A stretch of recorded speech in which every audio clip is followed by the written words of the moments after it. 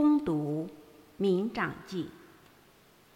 那时候，在左拉有一个人，属于丹支派，名叫玛诺亚，他的妻子不能生育，没有孩子。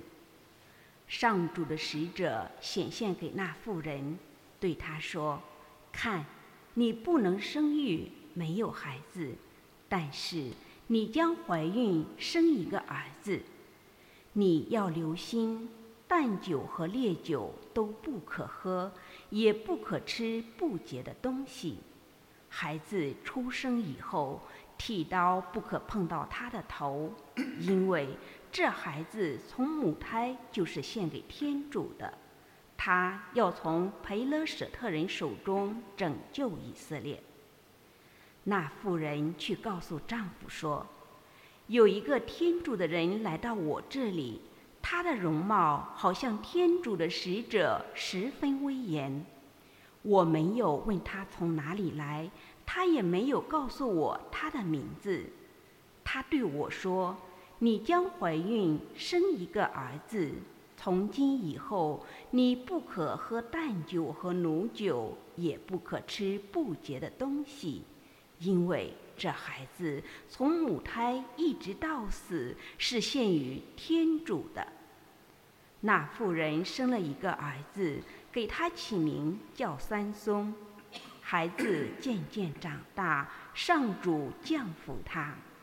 在马哈乃丹，就是在左拉与厄士陶尔之间，上主的神开始感动他。这是上主的圣言。感谢天主。我要满口赞美你，我要终日颂扬你。我要满口赞美你，我要终日颂扬你。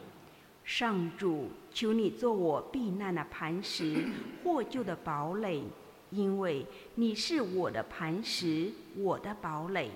天主，求你救我脱离恶人的毒手，由不法之徒的掌中将我救走。我要满口赞美你，我要终日赞颂你。因为我主上主，你是我的寄望，从我幼年时，你就是我的仰仗。我尚在母胎中，你就保护我；我出世以来，就仰赖你。我要满口赞美你，我要终日赞颂你。我要宣扬我主上主的能力。上主，我要传述你独有的正义。天主，我自幼年时就蒙你教诲，直到今日，我仍宣报你的奇妙作为。我要满口赞美你，我要终日赞颂你。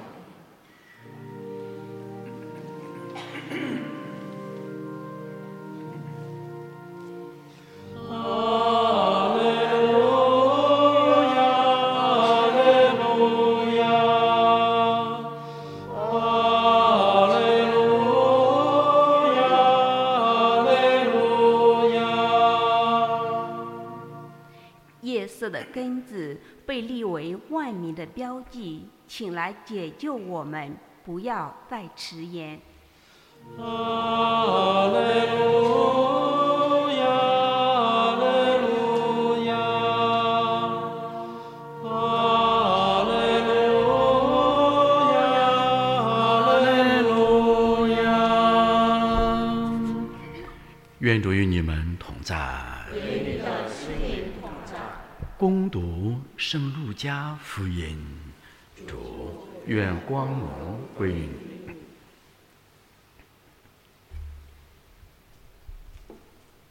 犹太王黑罗德在位的时候，阿比亚司祭班中有一位司祭，名叫扎加利亚，他的妻子是亚朗的后代，名叫伊撒伯尔。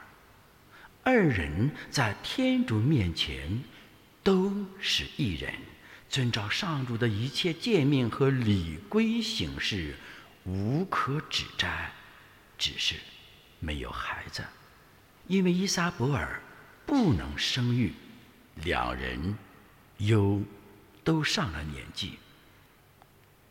正好撒迦利亚轮到他的班次，在天主面前尽司祭的职务，照司祭的惯例抽中了签，进入上主的圣所献香。献香的时候，众人都在外面祈祷。有上主的一位天使站在香坛右边，显现给他。撒迦利亚一见，便惊慌失措，害怕起来。天使对他说：“撒迦利亚，不要害怕，因为你的祈祷已蒙应允。你的妻子伊撒伯尔要给你生一个儿子，你要给他起名叫若翰。你必要喜乐欢悦，许多人也要因他的诞生而喜乐，因为他在上主面前将是伟大的。淡酒烈酒他不都喝，而且他未出母胎就要充满圣神，他要使许多以色列人转向上主，他们的天主。他要以厄利亚的精神和能力走在主的前面，使父亲的心转向儿子，领导悖逆的人走上义人明智的道路，并为上主准备善良的人民。撒迦利亚对天使说：“我凭着什么能知道这事呢？因为我已经老了，我的妻子也上了年纪。”天使回答说：“我是站在天主面前的加倍厄尔，奉命来向你说话，报给你这个喜讯。看吧，你必成为哑巴，不能说话，直到这些事成就的那一天，因为你没有相信我的话，但我的话到了时候必要应验。”众人等候撒迦利亚，都奇怪他滞留在圣所内。等到他出来，竟不能与他们讲话，他们才知道他在圣所中见了异象。他已经成了哑巴，只向他们打手势。他供职的日期满了，就回家去。几天以后，他的妻子伊撒伯尔怀了孕，隐藏了5个月，说：“上主眷顾了我，厚待了我，除去了我在人间的耻辱。”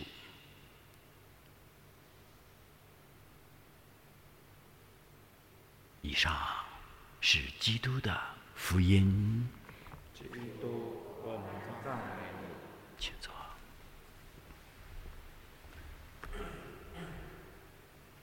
离圣诞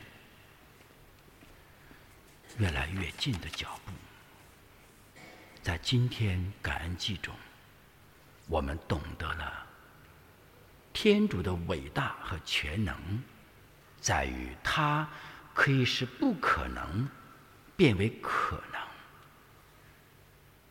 当我们听到我们所信的天主是这样的天主，他可以使不可能的事儿变为可能，我们会兴高采烈，满心喜悦，全心仰赖，而且遵守主旨。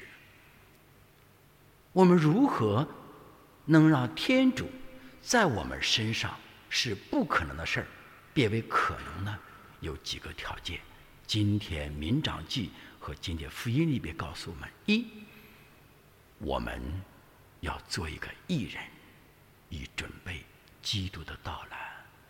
什么叫义人呢？在圣经里边，无论旧约和新约里边，屡次出现义人这2个字。